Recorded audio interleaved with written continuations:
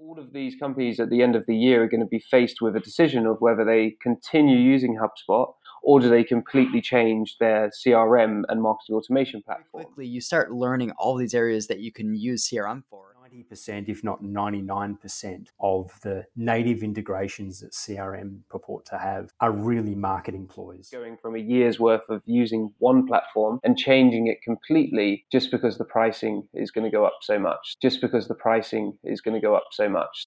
90% conversational marketing. They didn't see you. I think a real game changer. The marketing automation discussion. Hello. This is Alex Glenn, and welcome to the Marketing Automation Discussion. This is your first listen. I am your host, here to ensure you have the most insightful and actionable content around the topic of marketing and sales automation. Today is a very special type of episode called a Mastermind discussion, where I invite more than one participant to have an open discussion to clear up a major pain point we see in the world of marketing and sales automation. The focus of today's mastermind is CRM. My guests are Scott Gellatly from Scale My Empire in Melbourne, Australia, Alex Bass, founder of Cyberbytes in New York, and my colleague, founder of Yellow O and our head of Stack Services here at Automated, originally from London, but streaming to us now from Phuket, Thailand, Mr. Mark Colgan. I've invited these three experts to help me shed light on a topic of choosing and building out your scalable CRM system, your customer relationship management system. This is the aspect of any sales stack that can either be the most expensive mistake you have to replace or the most valuable tool helping your sales and marketing team understand where every prospect is and triggering the necessary automations to better your customer experience.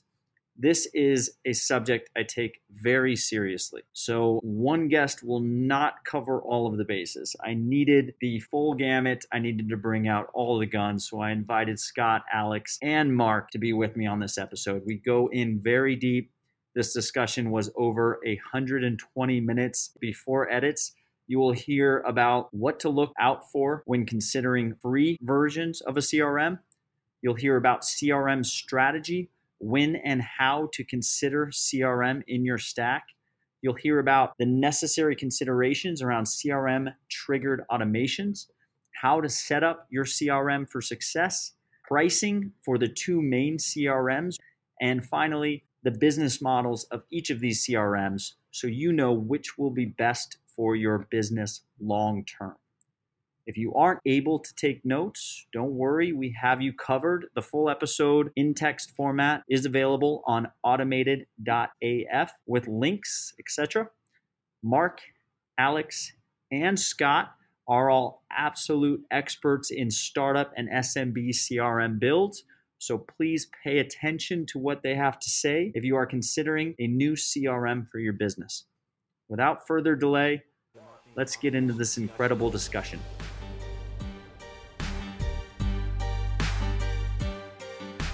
Scott, why don't you start us off? Thanks, Alex, and excited to be here. I think this is going to be a cracking cast. But Scott Gellatly here, co-founder of Scale My Empire, from a little island called Australia off the coast of the rest of the world. And we're an agency focused on helping other agencies and small to medium businesses to become more profitable through their tech platforms.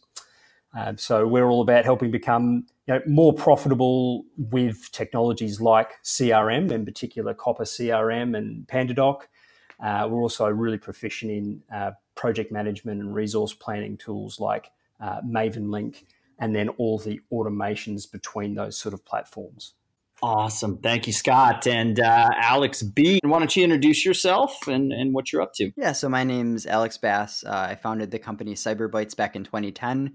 At that point, we were doing a lot of web development, online marketing. We quickly pivoted over to IT as a managed service provider. And then from there, we really saw a lot with small businesses and some of the inefficiencies going on because we were really close to the various processes or ones that didn't exist or was never documented.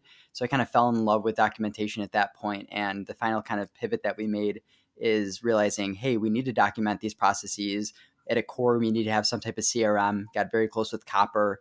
Scott and I actually met through a Copper Partners group, so we're both Copper partners. And I just kind of fell in love with that and G Suite. And we kind of work with a few other tools as well, like PandaDoc, Help Scout, Asana, and Airtable. So we're very much about going to a company, documenting their processes, helping them understand where they can automate and where they're being inefficient. And it's just about streamlining everything and making all the tools that they love work together better. Thank you very much, Alex. And last but not least, Mark, are you there? Hey, yes, I am, and thanks for inviting me here today. Really looking forward to the conversation. I work with B2B SaaS companies and help them with their sales and marketing processes. I'm also a founding member of a TechStars and SureTech startup, which I completed late last year. I currently help B2B SaaS companies scale their revenue through building out repeatable, scalable, and profitable growth strategies. And this is really achieved through a combination of my 10 plus years of sales and marketing knowledge, as well as deep experience in using marketing automation and CRM technologies day in, day out. So the likes of HubSpot, Salesforce, Drift, Intercom, Autopilot.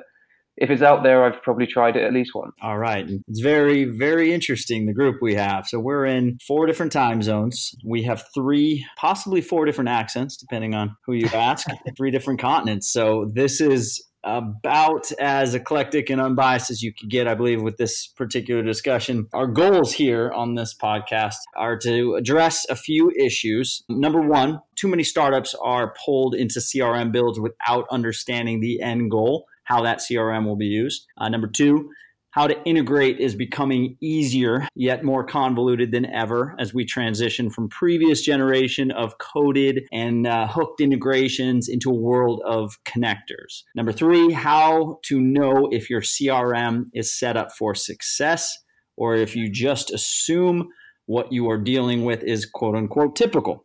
Number 4, in particular, SME versus SMB CRMs. The 2 we'll go into today are HubSpot versus Copper.com. And different types of CRMs suit different types of businesses. So let's start with high level, the state of the union with regards to the CRM industry. What's going on right now? There are new developments with regards to Copper.com, formerly ProsperWorks, which is why we're choosing to focus this discussion around Copper and HubSpot. Those are the 2 CRMs that obviously have a very large market share. Copper developing its market share, just raising another round, bringing the total round of investments to around 87 million. The world of all-in-one CRMs is getting more and more interesting by the day.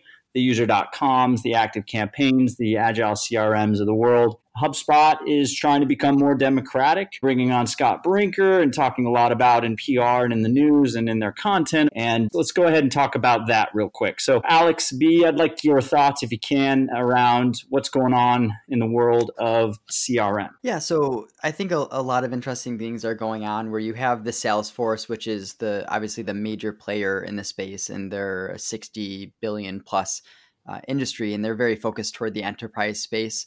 And then you have some of the smaller competitors that have popped up. I say recently, but really within the past 5-6 years. It's kind of recent since Salesforce and Microsoft Dynamics and things like that have existed for quite a while now, 10 plus years. So you kind of have all these small contenders out there. So then you have a lot of people asking questions about, hey, should I be using Copper or Pipedriver?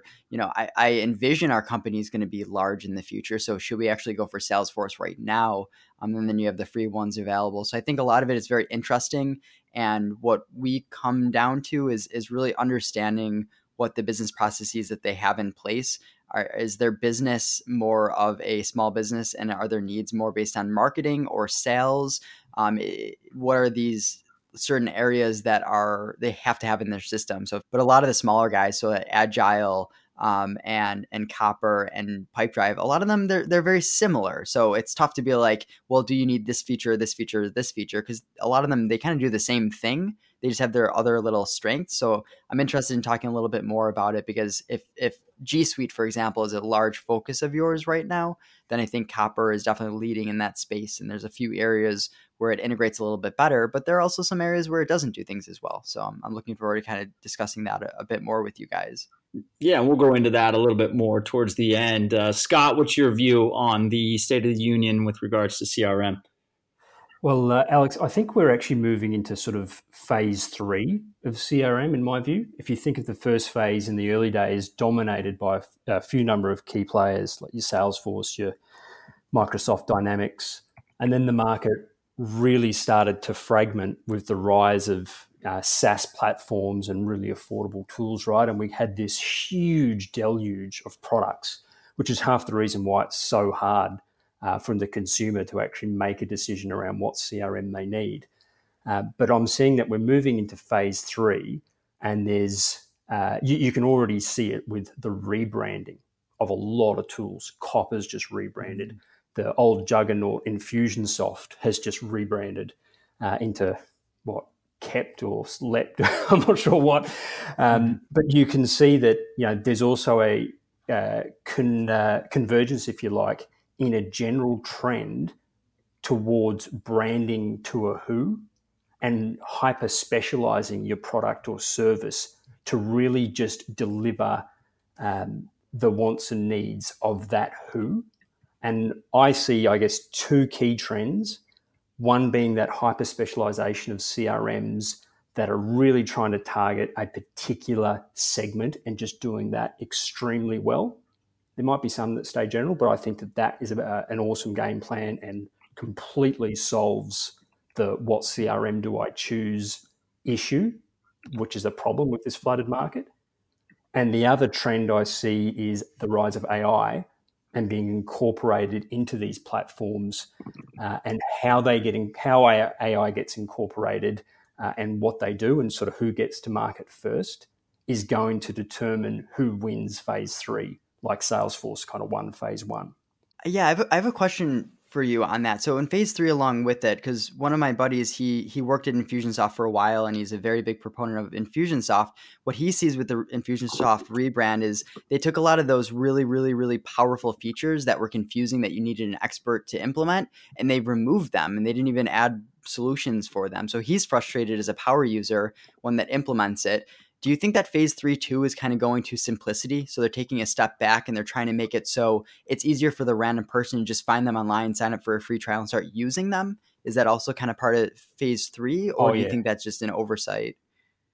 No, you're absolutely right. And if you think of design thinking and a genuine focus in user experience moving forward, plus convergence with that AI layer, which is going to be able to make the complex simple and abstract, a lot of that super, challenging, complex stuff that maybe you needed an expert for in the past.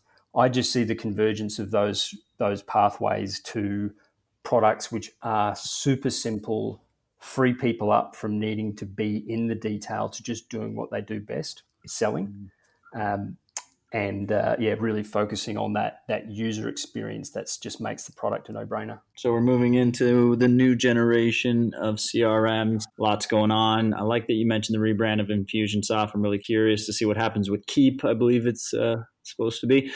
But yeah, I mean, we deal with a lot of SaaS companies in general here at Automated, and we talk to a lot of founders, and the AI side of things is very interesting. A lot of automated or kind of self-directed tasking on the AI side internally for CRMs. Those were some great points. So thank you very much, Scott. I want to hear what Mark believes is going on with regards to the status of CRM right now. Sure. I personally believe that there's going to be a move away from an all-in-one platform, in the sense that especially from the conversations I have with founders of SaaS businesses, they're not really looking for an all-in-one solution, but they want to have a sophisticated tech stack that integrates really well together. So as you've seen with HubSpot in the last year, they've added around over 90 new integration partners and opened up their API to 90 new API development partners as well. So I think what we're going to see is, rather than the focus on all-in-one, it's going to be more of a focus on doing one or two things extremely well. And back to one of Alex's points before, we was talking about Pipedrive. very interesting to see that they've actually started to add in automation into their platform. So it looks like CRMs are stepping into more of the marketing side of things as well. Very important points. And this is where there are some interesting things happening. I believe, yes, you're right. Consumer up. Consumers do want the best possible solution for each aspect of the business, CRM, marketing, automation, chat, etc. What's very interesting is in the last couple of weeks, and we don't have to go off on this tangent, but Zendesk recently launched Sell, Drift added email marketing, Intercom added email marketing and added bots. But I digress on that. I want to hear from Scott real quickly. I think you had one more point to add. It goes back to what I said about hyper-specialization. I think you can't master all things. And if you try, you don't do anything particularly well. And I can think of a few platforms that have tried to, perhaps they started in the marketing automation space and then bolted on a CRM at the back end, and it just doesn't compete with a product that's purely focused at CRM, like, say, Copper. And I see these companies that still seem to be trying to go into an all things to all people, yes, maybe because they've sort of reached peak growth, got an investment, and they have to go somewhere. Mm-hmm. And I feel like that it's the capital raising that actually drives them to then try to bring in more features and bloat their platform.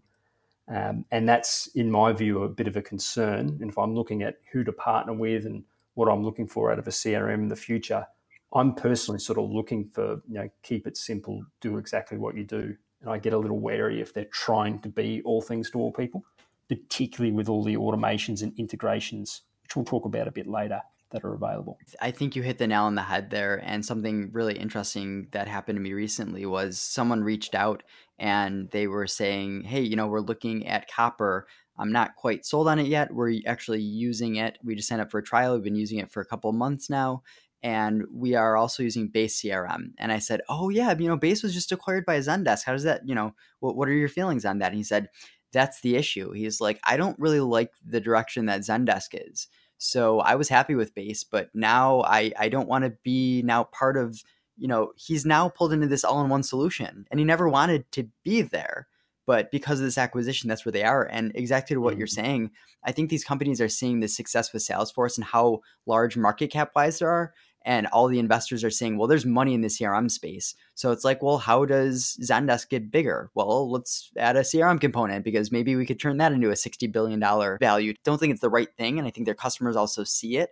And I feel like Zendesk actually took Base and they tore a lot of it apart, trying to make it fit within their solution stack. And I don't think it's necessarily a good thing, but exactly what you're saying. I really think it is the investors. They're messing with the ecosystem quite a bit. That's an awesome point. Thank you for adding that. And it's a perfect segue into the next section. We want to talk about what you mentioned there around really considering what your use case is and what your customer journey looks like and really what the pipeline and the entire sales system looks like for you and your business before going down the route of deciding on what tools to put in place for what needs. So I want to talk about that real quick. I want to talk about the strategy first side of things. Mark, who just dropped off, actually, hopefully he'll jump back on soon. He and I had a great discussion on a previous episode where we talked about the mishaps that we've seen. And we were going through our mental Rolodex of all the clients that we've helped. And a lot seemed to happen over and over where you have a bootstrap startup or you have a startup team that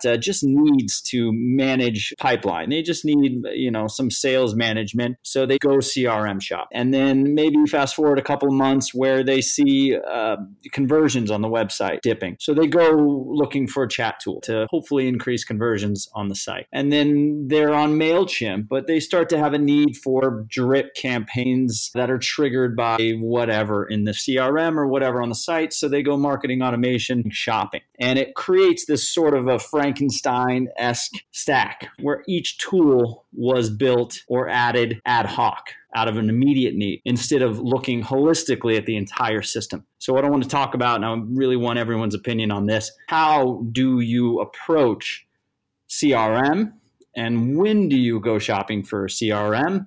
And how do you look at where that integrates holistically in the stack and in the operations and what is the thought process? What are the steps that you would take when you're dealing with a startup that maybe has a little bit of traction, has a piece together stack, and now they're really looking for that stack that's going to take them to the next level? So let's start with you, Scott. Yeah, thanks, Alex. I think there's two sides to this. One being, when, and the other being what. And if I start with the when, if you think of business as a journey that goes through iterations and sort of goes through phases, and the tech platforms that you need to focus on kind of align with that journey. So in the early stages, it's about sales. It's about getting your message out to market, testing what it is that you're doing, see whether it's resonating, and ultimately making money, right? Generating revenue so that you can invest and build and grow. And once you've sort of locked that piece down, that's when you'll typically focus on operations and start refining and making that more efficient, turn that revenue into profit. So, when's the right time to be looking at CRM? In my view, it's the moment you start, really. You want to be collecting information about the people that are coming in, testing of those people that come in, who is the message resonating with most, and who are you selling what to at that stage, and then starting to refine and build your sales process into a high converting machine that's going to pump revenue out when you need it down the track. So you've got to start from the beginning. I think CRM is probably the first major buying decision outside of maybe accounting and whether you go Google or Microsoft. It's the first major buying decision that any startup in any industry should be making. Does that make sense, first of all? Yeah, and Alex, I think you have something to add. Yeah, no, I mean, I just agree with him in that instance. I think a lot of people, especially starting a business, they always get stuck looking at the price of the CRM. Well, that's $50 per user per month, or $70, $80 per user per month, and not realizing just how important it is to start having these relationships tracked from the moment you begin. If you're serious at all about your business, even starting up a company, I think really the first thing you should be putting into place is a CRM.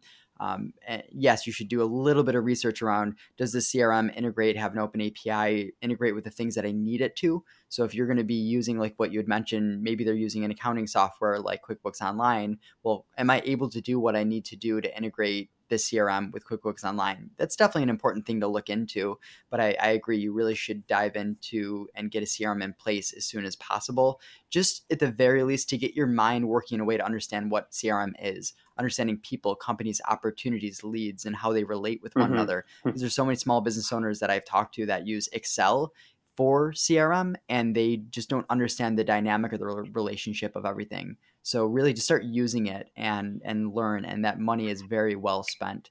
It's even just on a learning curve. If you end up spending $500 on a CRM and you're like, I don't like this, at least you learn CRM for $500. Like, people spend a lot more money on school and learn nothing. Really good point. Yeah, great points. I think a very, very big part of this, and Mark will touch on this, is what your CRM is going to be used for. There is a use case for using a CRM for your candidate backlog. There's a use case for using your CRM for your partnerships funnel.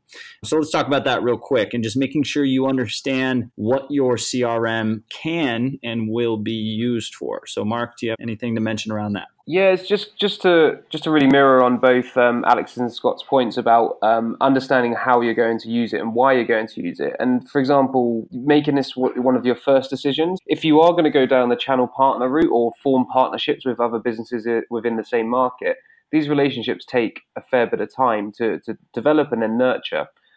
So you really want to be using a dynamic CRM rather than an Excel spreadsheet. So I couldn't agree more with the point that the CRM should be one of the first decisions that you make. And Scott, you have one more point to add?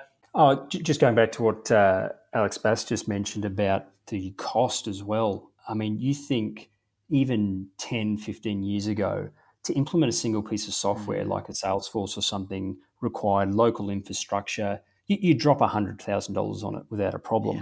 Yeah. And now you can get away for $50 a month per head. I mean, if your whole tech stack cost you $1,000, across CRM and project management and everything else, it is a great time to be a business, realistically, because that is just something that you couldn't build or couldn't get at all only a few years ago. So the cost is really pretty minimal. And if you're not, if you don't have a business that's covering that $50 per head, you got bigger problems to worry about. And I think to Mark's point on how they actually intend to use the CRM, I'm a firm believer that as a business, if you are a relationship sales business, if your job is to go out there, build relationships, sell with a proposal, perhaps do a lot of face-to-face, so like an agency or a service provider, you want a CRM that's targeted and suited to relationship-based sales. So strong pipeline, lots of reporting around how you're interacting with your clients, and lots of neat tricks for sales team using the product. If your whole marketing strategy and sales strategy is to sell things online, perhaps at scale, then you're looking at a different class of CRM.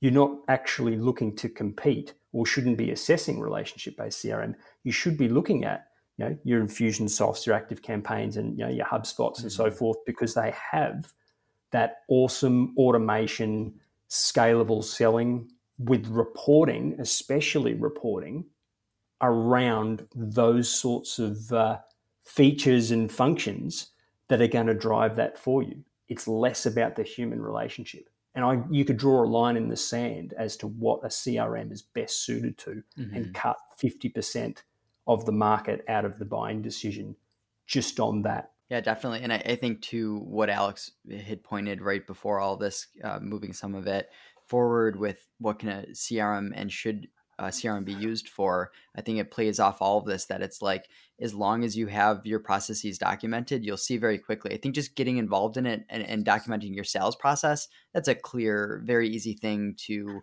get working and understand the flow of CRM. And then once you get comfortable with it, all of my clients have just very quickly been like, wait a minute, I'm actually not using any project management software. Why can't I just create another pipeline, call it projects, and then we can very simply use CRM for our project management. And then after that, it comes down to hiring.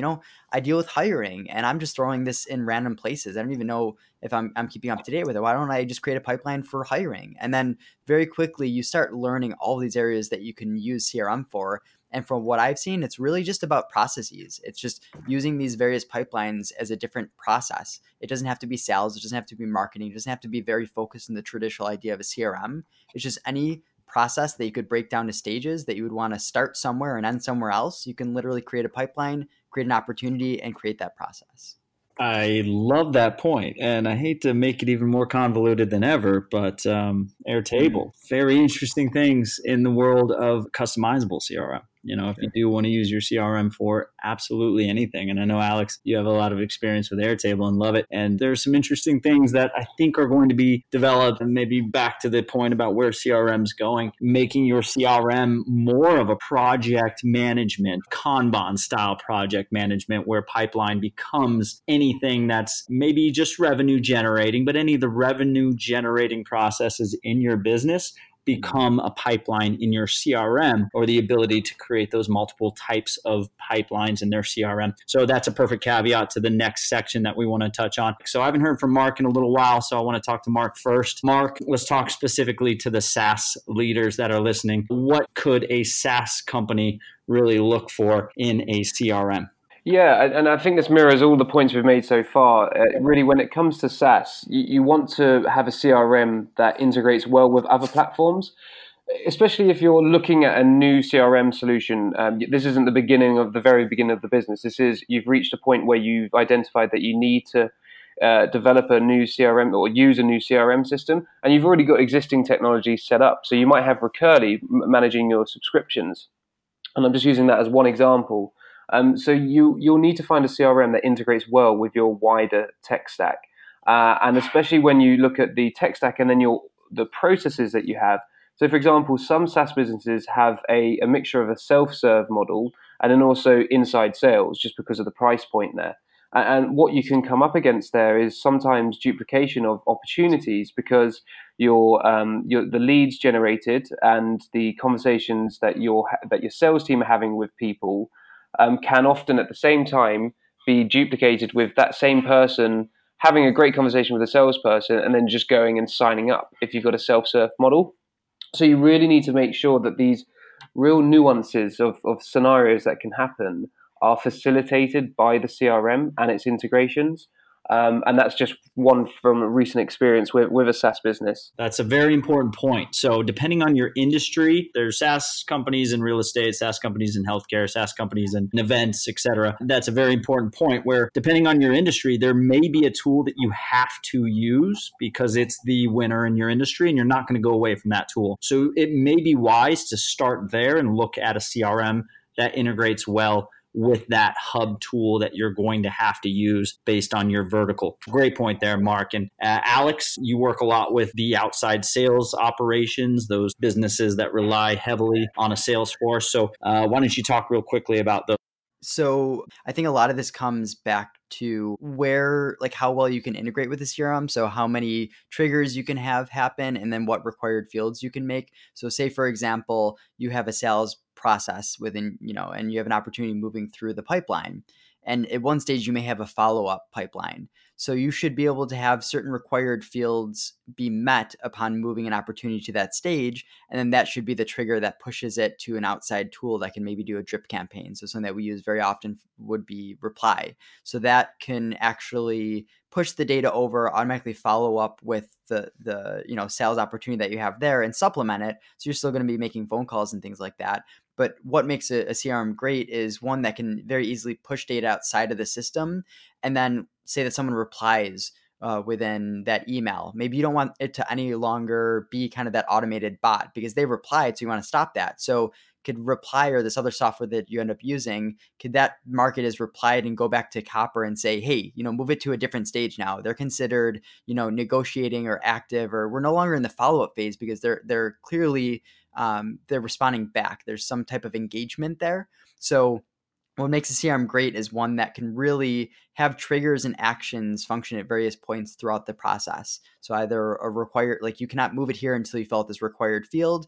And then from there, can you push out to a different system, have something happen in the other system, push back to the CRM and move it along the process automatically. Yeah, great points all around. And Scott, you work a lot with agencies. So you bring a different perspective to this whole discussion. So why don't you mention for agencies or the groups that you work in particular with, what is on the list of what makes a great CRM for you? Well, because we work predominantly with services-based businesses that have teams, they're very much relationship sales type organizations, a lot of face-to-face. They often use proposals, they meet with their clients, and the sales process itself can be quite lengthy compared to perhaps an online sale. And so the sort of CRM that an agency or professional services need to look for is something that's going to be super conducive to usability. So it's got to have an awesome user experience. And a large part of that is how easy it is to get data in. And this is where, there's such a pushback from products like Salesforce, where the user experience perhaps isn't great. It often requests an enormous amount of data. And salespeople often, use a different side of the brain to the data side, and consequently don't update the system, don't use it properly, and it becomes more or less a paperweight. And that's where products like Copper, which have a really simple, beautiful user experience, actually do a lot of the data entry for you by scraping emails and connecting to LinkedIn and things like that. Kind of take the pain out of a salesperson using that kind of product. So I think the first thing you want to look for as an agency is a fantastic user experience and assistance with data entry. The second, being that you're a relationship-focused business, you want features that really support that. And if I go back to Copper, it's got a really simple little report that sits at the top of every contact or company telling you how long it's been since you've spoken to somebody, how many times you've spoken to them, and what the date was you last spoke, email, phone call, whatever. And you can instantly take a look at your list, knowing that relationships are the most important things to sales and that most of your business is coming from return customers, and just say, well, who haven't I spoken to for 3 months? Boom, get on the phone, start making calls. For most agencies, 80% of their business is return customers. They should be focusing on driving what's on their list. And a good CRM for them is a CRM that fosters that. And then the third thing, in my view, is reporting, particularly on sales conversion.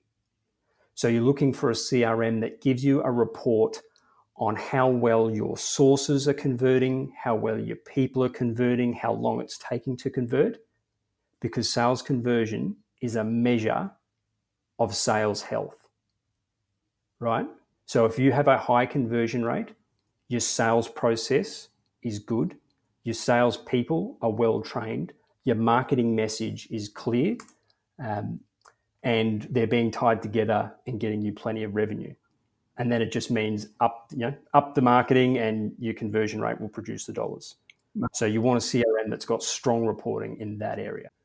Does that make sense, Alex? Complete sense. Thank you so much. That was a great answer. And Mark, you've got your hand up, so let's go back to Mark real quick for some quick thoughts on that. Yeah, just to add to Alex B's point about having good integrations with the external software, a bit like Reply.io. I've used that quite a lot with clients as well. And Reply.io spent a phenomenal amount of time building a really good integration with Salesforce as well as with Copper. And I think when you're a founder and you're trying to make these decisions, you'll have a look to see what integrations a software has with a CRM or larger all-in-one tool.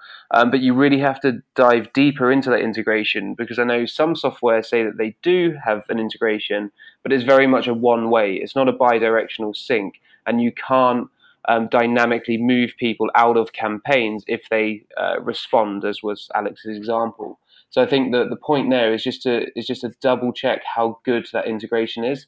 Going back to HubSpot's integration, if you're using HubSpot, their marketing platform, rather than their CRM, but you're using that within Salesforce, they have a very, very good integration with Salesforce. And I think it was one of the first ones that they built out and made sure they built it out really in a lot of detail.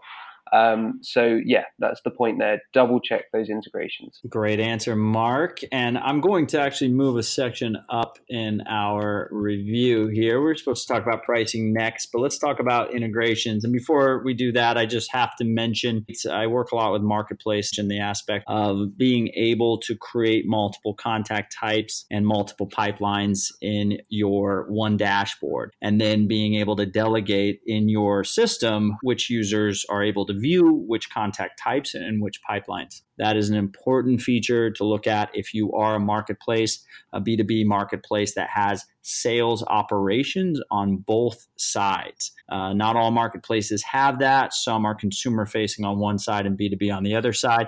But there are a lot more B2B two-sided marketplaces coming up, and they need a CRM that works with both sides. So just to look out for that if you are a marketplace. Great points, everyone. Thank you so much. So that's a laundry list of items to look for if you are considering a CRM. And you all mentioned integrations. This is a huge component, and it often makes or breaks the sale for a CRM, which is why so many startups and businesses in general go with a HubSpot or a Salesforce, because they do have more two-way integrations with tools that you use every day. And it just makes things a lot easier when that two-way integration, that bidirectional sync is in place. Thankfully, the world of integrations is becoming a lot easier and a lot more democratic than ever, with the companies like Zapier becoming enormous and offering integrations with almost every SaaS platform on the marketplace. And then there's new white label integrations, which Copper specifically has chosen to partner with a company called Tray.io out of San Francisco. And Tray powers a lot of Copper's integrations, which benefits and hurts Copper in a number of ways. So let's start with Alex, and let's talk about Zapier, and also talk about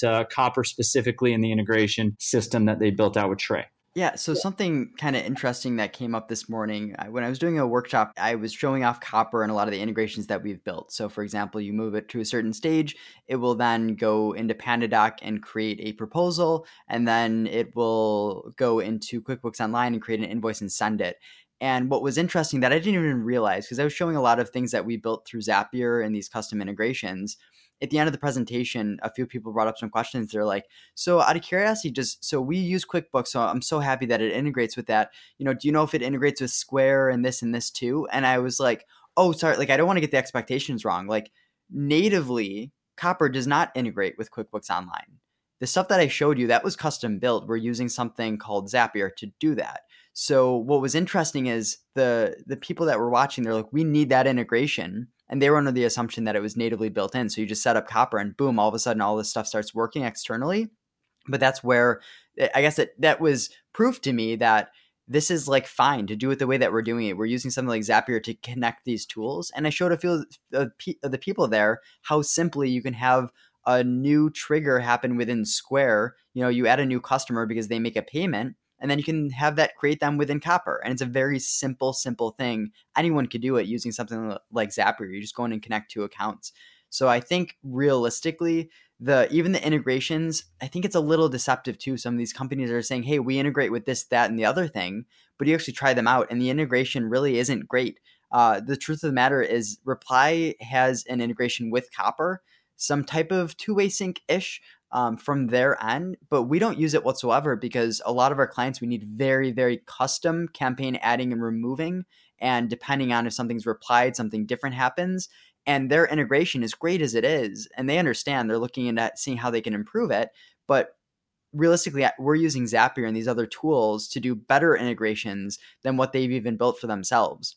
So think of it from the software standpoint. Should they be going and building every single integration in all existence? Like if you look at Copper, should they be integrating with absolutely everything? I almost feel like it's kind of a waste of time for them to be spending that much time building all of that out. And it won't really be the needs of the customer. So I think that's where the tools like Zapier come into play and Tray, for example, too. So to speak on the point with Tray very quickly, we've used them before. It seems like they're very much focused on the enterprise, like big movements. So if you're trying to build an integration that may have like a million triggers a month, that's something maybe that you'd think to use like Tray for. So something, if you go through with Copper, they sync with Ring Central, but really they're using Tray on the background to be doing this sync. And it works well enough. But the truth of the matter is now you're sign on with an integration account that's really built for enterprise. And you're paying, $48, $50 per month for this one integration, where some of these other tools that exist like Zapier, you could do quite a bit for $50 a month on their platform, or $100, $200 a month. So I think that's where things are a little bit weird. Understanding your actual use cases. If you want to build 5 different integrations, so when it hits this stage, you want it to do this. And then what if it hits a different stage, you want it to do this? Something like Zapier or Integromat is going to treat you much better than something like Tray. Tray is not built for the average person trying to build a very easy, quick, one-way sync or trigger, create some type of process from it. Yeah, and I will speak to that real quickly before handing it over to Scott to talk about custom integrations. But Tray, like you said, Tray is in an interesting realm with regards to the third-party integrators. They started off a little bit customer-focused, where they would be almost like a Zapier, a flow builder version of Zapier. Blender's another one that have created this UI where you can sync different data types and different sources and create this nice little integrated flow in their UI. Right, with the tools that you use as a consumer. The other aspect of their platform, which was sort of in the dark for a while for the consumer side, is their white label integration provider side, where they actually are a B2B company that sells their integrations to companies like Copper, where Copper can then, like you mentioned, decide whether to allocate bandwidth on their product and development side of things, on their product and development team, instead of developing these integrations, which are time consuming, they're tough to develop, also to keep up with. Instead of doing that, they can actually go to a third party like Tray and say, hey, what would it cost us to partner with you and have you power all of these integrations on our integrations page? So Copper has chosen that route, and they've decided to put their focus more on the product side of things and not on the integration side of things. So a lot of the integrations that you see on their integrations page are actually powered by Tray. So just a heads up there, not necessarily a bad thing, because like Alex said, that money is going back into the product of Copper. But let's talk about custom integrations. I'll digress and give it back to you, Scott, to talk about native versus custom. Yeah, look, thanks, Alex. I think I'm going to circle back to the trade decision or thing at the end. But for the consumers and the people that are trying to make CRM buying decisions that are listening to this cast now, I think it's important to know that 90%, if not 99%, of the native integrations that CRM purport to have are really marketing ploys. A CRM or any SaaS platform looks at who their target market is and what products they use most commonly, and they go and build integrations to those so it looks great on the website because, as we've sort of said, integrations inform the buying decision in a lot of cases. The reality is, though, that those integrations are often super simple. They've developed them as quick as possible with as limited features as they can to get something up on the website so that they can use it for marketing purposes. But because all businesses are, a little unique and a little different, very rarely does the native integration actually be a useful tool for a business. And I say the only exception to that is something like Salesforce, where they've developed a marketplace that partners and other businesses can build custom integrations that are as sophisticated as you want. And my personal belief is that if you were going to build a great product, you wouldn't build native integrations at all. You would actually go the Salesforce route and have a marketplace where people can put their integrations up to be used, or really push the idea that you can integrate with Zapier or Integromat or Tray or whatever so that people can build their own because they're just not deep enough. Oh, I think that's great and super interesting point. And the thing that's weird is after talking to Copper and understanding some of the decisions that they made, they're worried about going through the solution of, I guess, pushing their end user to use something like Zapier. And what we just talked about, essentially, you're kind of doing the same thing, but it's with Tray. It's more white labeled. So you feel like you're in control, but you're not necessarily giving a better user experience because it gives you the sense of control on their end. So it's kind of a weird thing. I'm a little bit just thrown off by the decision there. Well, I can see the logic behind it because, all right, let's take Zapier were the first ones to come to market with this. Well, not the first, but they did it the best. They consumerized integrating products together. The next logical view of that was, well, all of these SaaS platforms out there also want to integrate with a heap of platforms. How about we service them? So instead of having them have to have their own servers and their own infrastructure for managing all of their integrations, they can really quickly offer an integration on their website with another product. They come through to Tray or Workado or MuleSoft or whomever. They build a simple integration that's highly scalable, can handle millions of integrations. It's completely white labeled and runs in the background. The customer never, ever even has to know and would never, ever know that Tray or MuleSoft or whatever is running in the background. So from the customer's perspective, they're just paying copper for a license.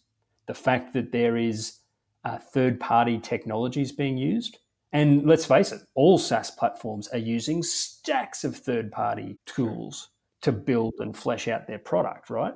Their code's probably, on GitHub or whatever, and there's things all over the place. It's just natural. It's how you develop these days.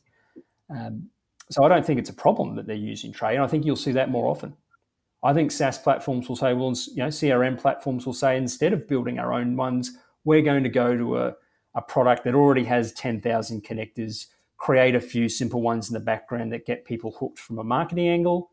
And then if they want custom, we can either build them in that platform or they can find a partner.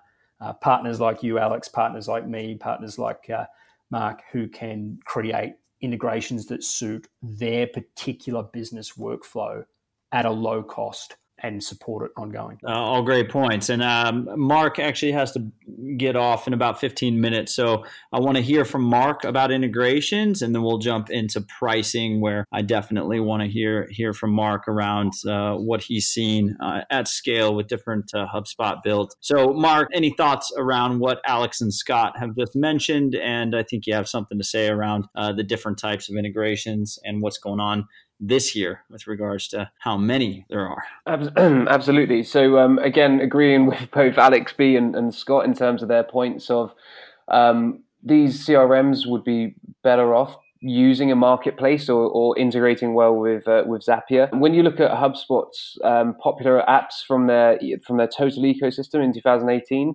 Zapier was the number one, MailChimp was number two, Slack was three, WordPress was four, and down at number seven was Salesforce as a CRM. So even a company that has a CRM like HubSpot integrates well with a different CRM, one that's more customizable. And I like to say to my clients with Salesforce, anything's impossible. You just have anything's possible with Salesforce. You just have to build it. So I think we are going to see more and more companies come out, and I personally believe that customers are okay with the fact that they could use Zapier to connect to different services. However, I do understand from a marketing messaging point of view that not all of their target audience will be systems led people and automators like us who are quite comfortable setting up these processes. So I do see it being slightly a difficult a slight challenge for the SaaS platforms to communicate that. Thank you so much, Mark. And that's a great segue into the pricing and the contracts and the models of these different CRMs. Backpedal a little bit to the Salesforce era. There could arguably be a little bit better of an ecosystem for them to build out this app marketplace. Whereas today, with the way venture capital works, and especially in Silicon Valley, if you're coming out of Silicon Valley, I was in Copper's offices, and I mean, they must be paying $100,000 a month per floor. They've got 2 floors right there in the financial district. So it's a situation where they're coming from a different era where you do not have the freedom, both from the investors' push and from the consumer's need, to really take the time to build out that ecosystem that has made Salesforce so incredibly successful. The ecosystem that Scott mentioned around the app marketplace. Today, that's bred this white label environment where companies like Blender and Tray and Integrate have created this white label scenario where they can go to SaaS companies and say, we'll power all of your integrations. You focus on product, you deal with what the customers need and put all your money and focus there. We will power your integrations. And Tray did get in with Copper early, and it looks like they have formalized a partnership around that. Whether or not that's going to be good for them, that's to be determined. But that helps these really powerful CRMs like Copper be as cost effective as they are. So let's talk about pricing. Yeah. Alex, you know Copper inside and out. What's going on with Copper? What are we looking at? Yeah, real quick to one of the points that you just mentioned, which I think is interesting, is talking about using tools like Zapier. Really, Zapier was actually the first thing that Copper got involved with even before Tray. But what we're kind of seeing here, like what you're saying, versus going a white labeled solution like Tray, the issue with Zapier for a company like Copper is that it's for the consumer, it's for the end user. Zapier wants to make it very easy for the general consumer to jump in and build something. And the issue then, you get a lot of people setting up Zapier accounts having no idea how to do integration or when they should be integrating. And then they try to make a new lead trigger an automation within, Copper, something from Copper to Copper using Zapier. Then they reach out to Copper and say, hey, my Zapier integration is not working. So then there's Copper on their end, and it makes total sense. They're like, we're getting all these support requests from Zapier for these 1-2 person companies. We can't spend our support resources supporting this, this solution. This doesn't make any sense. So they started backpedaling and kind of pushing away from Zapier because they're using up a lot of our resources. So what sucks is kind of like the thing that's good for the end user, the consumer, and us as well as partners, because we love using it at the core, is not in their favor because their support resources get eaten up. And then there we can just really quickly pivot to the pricing aspect. So Copper, you're kind of in an area where you're going to be using the middle tier realistically. So there's a professional tier, there's a business tier above it, and then there's just like a basic tier at the lowest end. And that's really a trial. They've been not removing more and more, but they've been changing the limitations. It used to be 5 users or more. After the 5th user, you'd have to upgrade to the professional tier. Now it's after the 3rd, and you get like 1 email template. It's very bare bones for what it gives you. And that's going to be starting around the $24 per user per month tier. But realistically, there's not one client of ours on the lowest tier. Everyone is on the professional tier. Very few people are on the business tier, which is going to be around that like $119, and you have to pay annually for that, $119 per user per month. and you're really not going to be using that tier unless you have to have like the integration with Ring Central, for example. So if you want that to be natively integrated in, there's certain little things that they block behind that business tier, understanding that there's some value there. But for most clients that we've worked with, you can really do everything because at the professional tier, it unlocks everything. So you're really going to be at that $64 per user per month tier. Or if you pay annually, it's going to be $49 per user per month paid annually. Or if you go with a partner, you're going to be anywhere around that range of $55 to $60 per user per month if you go for a month to month with an annual subscription. So it's kind of where we're at pricing wise with Copper. Awesome. Anything to add to that, Scott? I do think that there's a trend toward trying to get you to sign up annually, Yeah. and they offer typically 20% less than what it is month to month. And the reason for that is that a lot of CRMs and even all SaaS businesses are valued based on their annual subscriptions. So a lot of people ask me, why can't I get a monthly subscription? Why do I have to pay annually? And it's the CRM companies themselves dictate that because their whole valuation and their ability to get capital is often defined by that. They want to lock you in for a 12-month period.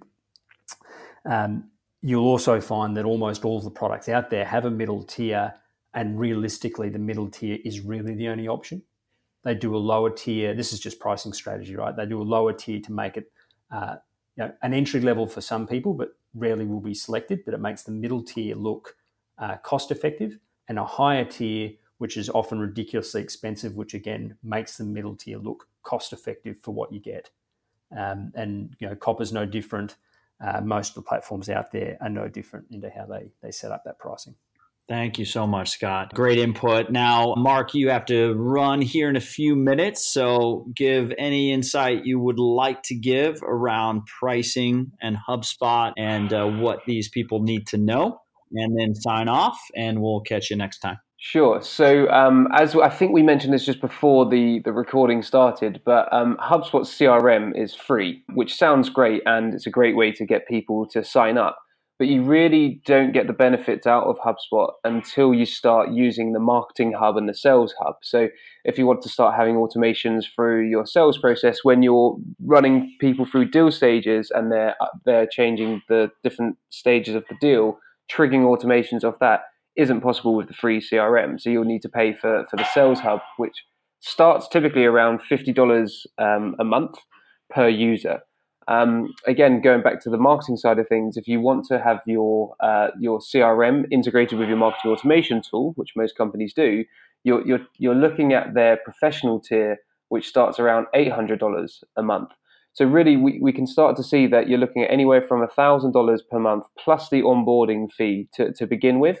And then as your contacts grow and you and you increase the amount of customers, contacts within your database, which is effectively what you want to try and be doing, you'll then be starting to pay more. So I just guess it'd be a word of warning that the free CRM, it is free. It has its capabilities. It also has its limitations. If you want to use it with HubSpot's marketing automation and sales automation products, then you can, but they come with a cost. And I was recently in a Techstars accelerator, and I believe it was 8 out of 10 companies went with the HubSpot starter, which is 90% discount for startups that are running through accelerators or through their key partners. However, all of these companies at the end of the year are going to be faced with a decision of whether they continue using HubSpot or do they completely change their CRM and marketing automation platform. And as we all know, that's never a nice conversation and project to work through. It's going from a year's worth of using one platform and changing it completely just because the pricing is going to go up so much. So a roundabout answer is saying that it's free, but just watch out for what you do have to pay for. And it's always worth having the conversation with them and arranging a demo just to really nail down what is free and what's included. and what things are additionally paid for. Thank you, Mark. And thank you very much for being a part of this show. We'll have you back on. We'll do a version 2 of this at some point. This has been so good. But again, to recap what Mark said, it is free. Forewarning, it does get very expensive as soon as you start looking at other features. And the starter is $50 a month, I believe, per user. That is $50 a month. I think it includes one user. Professional is $800 a month. It includes a few users.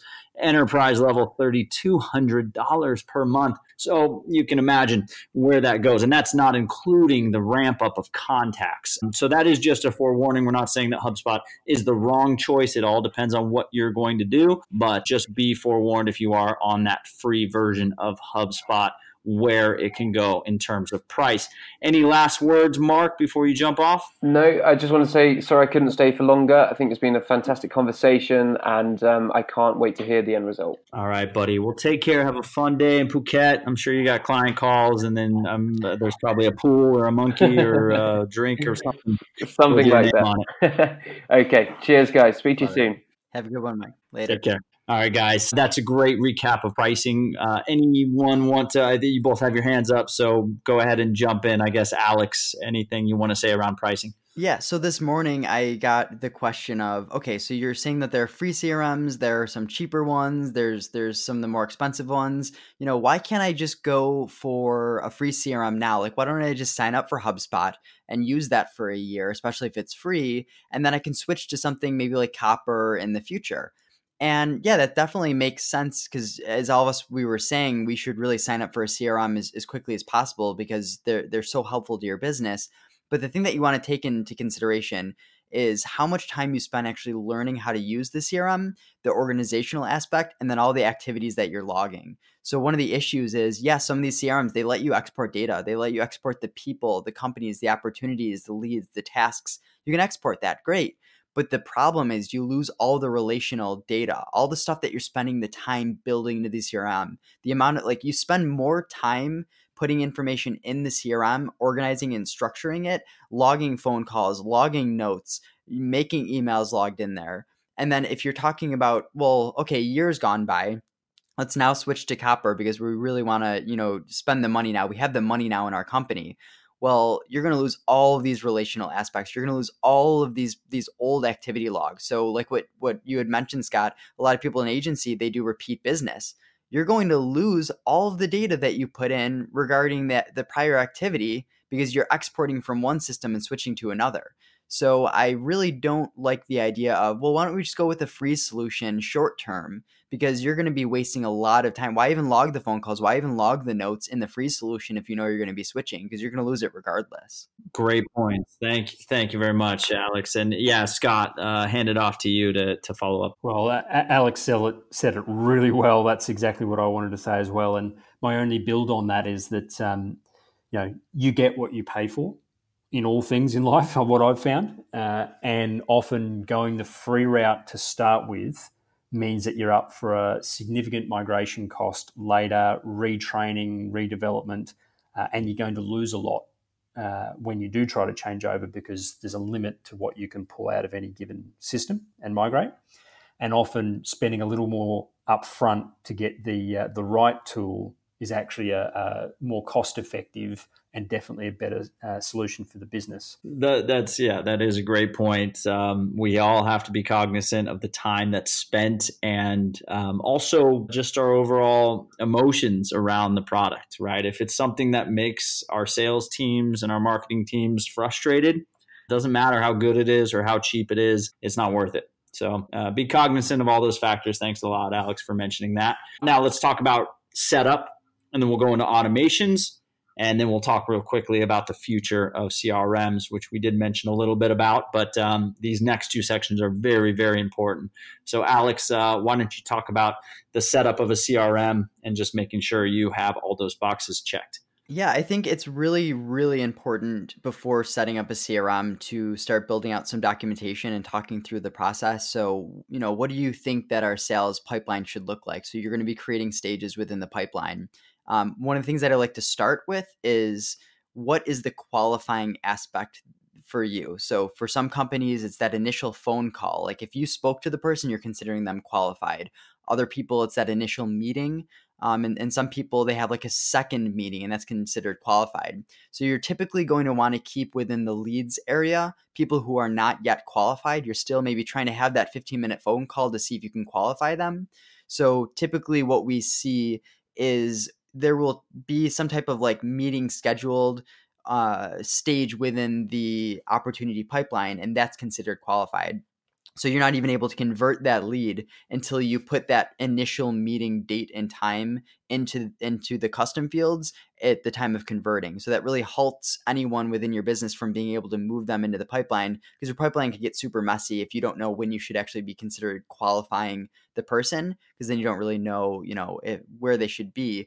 So then it comes down to naming the stages. So the discussion has come up a lot around how should I name it? Should it be past tense, future tense? Should it be based on like a task? So an example that I have written here is something like meeting scheduled versus schedule meeting. So schedule meeting is more of an action. So if an opportunity lives in the stage of schedule meeting, that's like, okay, well, we have to schedule a meeting with them. That could really be more of a task. The stage should be meeting scheduled, because that means when it's moved there, you could then even have an automation that just goes and schedules the meeting for you. So whereas if you say schedule meeting, you're never really going to be able to trigger an automation aside from an automation maybe reminding you, creating a task to say you need to schedule a meeting with them. It's not very useful. It's just more of like it's sitting in a space to be reminded. So there's a lot of thought that can actually go into the naming structure of each stage. And I think it's important to really discuss it and talk about what automations should happen at each part of the process, and then name the stages according to that. Great points, Alex. That's huge. And I've been in those meetings, and that's, where they just kind of throw up the standard naming convention that exists on some blog somewhere. And they're like, yeah, we're going to have opportunities, and we're going to have leads, and we're going to have qualification, and, they're going to be sold. Great. Let's go ahead with that. No, that's not the right way to do it. You mentioned a very good point. You want to be cognizant of your specific pipeline, name the stages accordingly, and that will help you and your sales team be on the same page with where everyone sits in that pipeline. Because there are reports, you have to imagine an actual CSV or an actual report coming out of the CRM where it does mention what stage everyone's at in the pipeline. And if you just have these general stages, it's not going to do you a whole lot of good. So I will mention real quick about mirroring pipeline stages with regards to your marketing automation.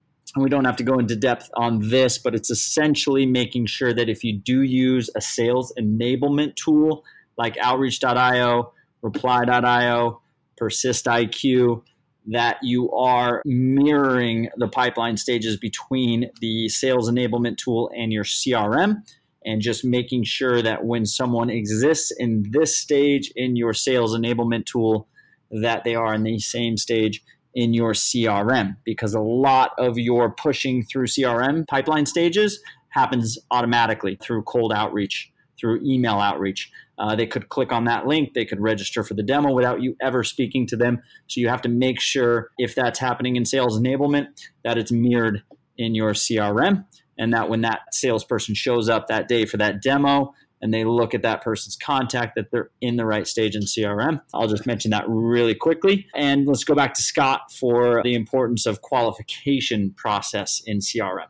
Yeah, and it's really about asking the right questions, because a healthy sales process and a good sales strategy is more about asking the right questions than trying to tell somebody how good their product or service is these days, right? Where consultative sales, sell more than the old school talking about all the benefits and features, right?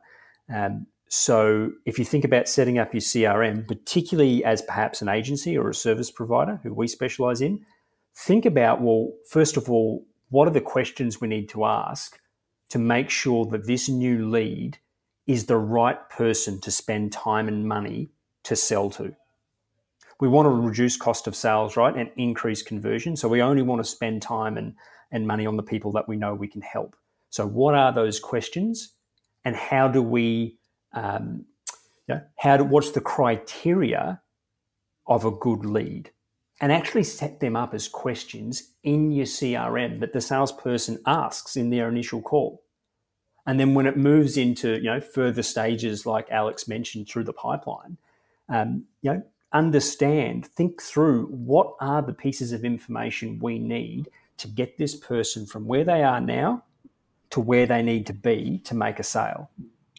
So qualify first, what's the criteria, and then what do we need to take them on the journey, and set them up as questions and fields in the CRM. Kind of dovetails into another point about the customization of fields and the ability to have MQLs and SQLs. So we're talking to a lot of startup founders and teams out there, and startup could be one person, it could be 50 people, but you're at that stage where you've maybe not been as cognizant about the CRM build as you should have been. And that's why you're listening to the show, because you're in that research process. Alex, I want to go to you real quick. You have some really good information around nurturing prospects. This is a huge aspect of the outreach business. So let's talk about nurturing a prospect and getting them into the CRM.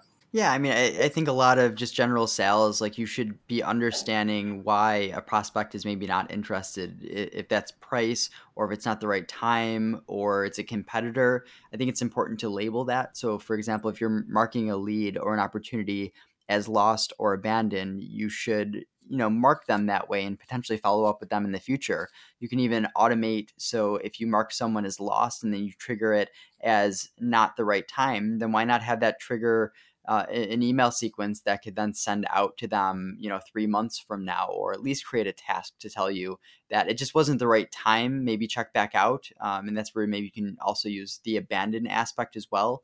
That's where things are kind of up in the air, where you can choose to be marking something as lost or abandoned. The way that we like to really do it is if you get a hard no from them saying we used a competitor or we're no longer interested because we're going with this or the other thing, or you guys are too expensive, we'll typically mark it as lost, and we'll kind of have some type of automation set up there. But then a softer thing, which is like maybe they're really interested, but then they just stop responding, or they say, it's just not the right time for us. We may mark them as abandoned, and that's where we can trigger some other automations to make you follow up in the future. Because abandoned, they never told you no. So why don't you keep at it, a few months from now to see if you can either get that yes or no.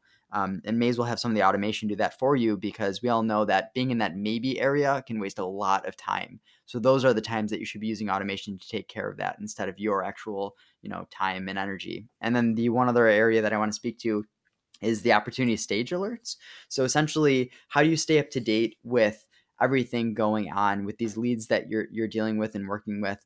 So Copper, for example, they have a function where you can have it automatically trigger a task that says if any opportunity is more than 14 days inactive, which we had spoken a little bit earlier about the inactive days aspect of Copper, which is great because at the top of it, you can say, hey, I haven't made a phone call to them. I haven't sent an email to them in 14 days. So natively, you can create it so it will trigger a task to say, hey, you need to follow up with them. You haven't reached out to them in 14 days, and that's where you can kind of figure some of that out. The issue with it that we've run into is the native integration aspect of that. It's across all pipelines. You can't specifically say, only give me this inactive days reminder in the sales pipeline or the project management pipeline. It's an all or nothing. So the more that you implement Copper into various areas within a company, you're not going to want to have these integrations, these automations set up that do a very blanket thing, because now you're going to be working on hiring and you're going to be getting alerts because 14 days inactive, and it just doesn't make any sense. So that's where you kind of need to go outside of it. And we've built a couple solutions that have worked well for clients. For example, using a custom field and having them in some kind of follow-up sequence. So saying we need to follow up with them quarterly, or we need to follow up with them monthly or semi-weekly, whatever you want it to kind of be. And then you can compare that to how many inactive days. So if you have someone set to, we need to keep in touch with them on a monthly basis, just switch the view to list view and compare monthly to how many inactive days. So if you have it set to monthly and the inactive days is more than 30 days, then that's your trigger to know I need to follow up with them. So it's a little bit more active. You need to check into it to let you know, but it works quite well versus some of the more passive solutions because they work too broadly across the system. That was amazing, Alex. Thank you so much, man. This is why I invited you guys onto the podcast. You guys are geniuses when it comes to CRM automation. So, Scott, yeah, you've got some awesome things to say. Please go ahead. Well, yeah, Alex, that last one really resonated with me. And I think for the agencies that we serve, having some automation, whether it's even just creating a task when you haven't interacted with someone for 30, 60, 90 days or whatever, you think of that return client strategy generating most of your business, having some automation around making sure you touch your customer list every month or couple of months to see if there's anything you can help them with is going to drive immediate revenue and with a low cost of sale. So probably the first automation you should look at. But Alex, I can't stress how important it is for anyone making a CRM buying decision that you need to sort of think about your sales process first and think about, how do we want to treat new leads? What do we want to do when we qualify them? What happens when we win, lose, or they are abandoned? Because that's going to drive the automations. And I think a lot of people don't necessarily know what's possible. So if you start by just dot pointing out what you want your CRM to do, how you want your customers to feel, to think, to be interacted with, and then you go to the expert. Guys like Alex and myself, we can literally make Copper CRM brew a coffee on an internet-connected coffee machine 15 minutes before a sales call. You can do anything, right? You can literally do it. So, your imagination is almost the limit in this sort of stuff. But you've got to start with, what is actually going to create the customer experience that I want? And if you start there, the automations will come. Other than that account management one, there's plenty that I love, like interacting and triggering a new project in your project management system, because the customer experience doesn't end at sales, right? Once the customer's sold, the team experience is just as important, and how they're then initiating a project and how you're onboarding a new customer. All of those kind of automations are super critical to the success of your business. Thank you, Scott. Yeah, great words there. So when you're looking at a CRM, when you're looking at building this entire system, including your CRM, you have to be aware of what's going to happen when. I like your point about the lost and the actual closed won, closed lost scenario, where, I do like to start at the very end and say, okay, well, customers are going to be interested all the way through. If we had a priority of automations, we would start at where the customer starts to lose interest. And this is where Churn Zero and other companies that deal with the anti-churn aspects and the anti-churn algorithms of the CRM, where they really gain traction, is because there's a lot of money kind of pushed aside. So I like to start there, and I like to look at automations from the end of the pipeline forward and build out those anti-churn sequences first. So with regards to automation, the only thing I'll say is just make sure you are looking at the customer's journey, focusing on where they need to receive either a call touch point or an email touch point in that entire journey, and deal with the most important critical aspects of the journey first. Make sure those are accounted for. Look to a third party. If you're on a CRM, obviously you need a messaging platform. So look to a sales enablement platform for the top of the funnel, but you're going to need a triggered messaging service. Make sure that entire system is customer focused so that the customer journey is better because of your automated systems and not just convoluted and just trying to fill holes. So I hope that makes sense. Anything else to say about automation before we move on to the future CRMs? I think you've both said it as best as anyone could. All right, guys. Well, let's wrap this up. This has been a terrific discussion. So let's talk real quickly about any news, any highlights, anything that's going on with regards to the two CRMs in question, HubSpot and Copper. And I know we lost Mark, so we'll lose a little bit of the insider information around HubSpot. But let's talk real quickly about Copper. So Alec, this has been top of mind for you with regards to what's going on with Copper. Yeah. I'll say what I have to say, but go ahead and mention anything you have to say about where Copper's at and what the future looks like. Yeah, I think taking a step back and seeing like Salesforce and where they got, like they realized enterprise is where serious money is. So they kind of pulled a lot of their resources in the small to medium medium business space, and they focused everything with an enterprise. If you sell one enterprise client, that's equivalent to selling, 10, 100, even 1,000 small businesses in some regard. So it makes sense why they made that move, and then why companies like HubSpot and Copper and Pipedrive could come in and find, they essentially take care of this market segment. But it's the way that SaaS software works in general. It's once you get that small to medium business, you want to start moving upstream because that's where the serious money is. If you build a beautiful, incredible platform and you have investors, they're going to want you to keep moving up market to make more money. So I think we've been seeing a little bit of pressure from investors on Copper to be moving mid-market and a little bit higher and kind of playing around in that enterprise space. But I think they realized as they started moving there that they do not want to lose their roots. And it seems like they're taking a little bit of a step back, and at least from what we've been able to see. And I know a little bit of a worry with some of the Copper partners out there was that Copper would be moving up market a little bit too quickly. I think there's still a lot of things that are missing in it, core, that I don't even think really would be a good fit in an enterprise company. So I think their area where they're really focusing on is between that, 10 and 300, 200 user area. So that's definitely small business, kind of medium business, depending on what you want to look at it. But I think they really need to stay in that place for a bit. And in the future, while they're a private company and doing what they're doing, getting venture backing, I think in the future, they could kind of move more toward enterprise. And I really hope at the very least that they focus more on the small business space. And speaking to John Lee, actually recorded a podcast with him recently. He specifically mentioned, I was like, are you guys planning at any time to get out of the small business? And he's like, at a core, we're a small business. I've always worked in small businesses. I love small businesses. We're not looking to get out of that space anytime soon at all, actually. We want our solution to always work in small business. And I think the biggest mistake that Salesforce did was they got out of small business, and now they're fighting to try to get back into small business, because some of the smallest companies, Airtable, for example, they were a small business 3 years ago, 4 years ago, and now they're a unicorn.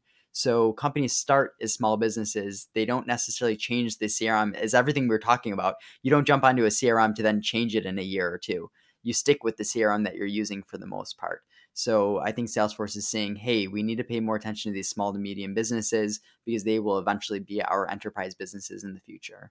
Great points. And for those of you listening, John Lee is the CEO, founder of ProsperWorks/Copper. So I would say that there was a little bit of mismatch between marketing and product. And now they're in a situation where I think they need to be a little bit more in line on the product and marketing side of things and make sure they are very transparent on where the product is going and not try to drag SMBs with them upstream if that's where they're going. I don't know. Or vice versa, try to pretend on the sales and the product side that they are, catering to their big clients with intention to stay SMB. I don't think either of those would be good. And I know John Lee's a brilliant guy and he's got it figured out. No, I think you bring up a good point with that, because one of the scenarios that I think they ran into a little bit of trouble and they're kind of backpedaling and cleaning things up a little bit now is, yes, they had some clients of theirs that were growing. So yeah, they were a small business and maybe had 100 employees and now, or 100 people using Copper, and now they've turned into 300, 400, 500 seats. And of course, your largest clients, you're going to bend over backwards for them and build some integrations and features for them. So I think even the add-ons functionality that they built, it was kind of rushed, and then it was kind of, I don't want to say abandoned, but it was definitely built specifically for some of their enterprise users, or not enterprise because it's not that large, but their larger users, which really doesn't help the small to medium businesses all that much. So like I wanted to dive into it and learn a little bit more on how to build custom integrations with their new API kind of platform for these embedded apps. But from what I learned, there wasn't too much documentation. And really, they built this to then hand it off to some of their larger clients that will run with it. They have multiple developers internally, and they just needed to build that solution because that was like the thing that was, hey, we need the solution integrated or we have to switch over to Salesforce. Like we don't even have a choice. So Copper, of course, they're like, hey, we're going to lose this client unless we build this. Of course they're going to build it, but that was also, that's not in the best use for the small businesses. So I think you start seeing the struggles, and I think they're going through the struggles and they're learning from it substantially. Should we be building the features that a few of our clients need because they're large, or does that mean that we're starting to push upstream too quickly when we're not yet ready? Yeah, and I think it's a tough decision. I don't know what what the right solution is, right? Like I think they are definitely better fit to answer that, question of what they should be doing. But I think they did run into some difficulties with it along the way. Thanks for that. Anything to say, Scott, or should we conclude? Look, just quickly, I don't think any business in history is nailed enterprise and small business at the same time. They're just not congruent models. Different features, totally different approach to marketing, completely different implementation models.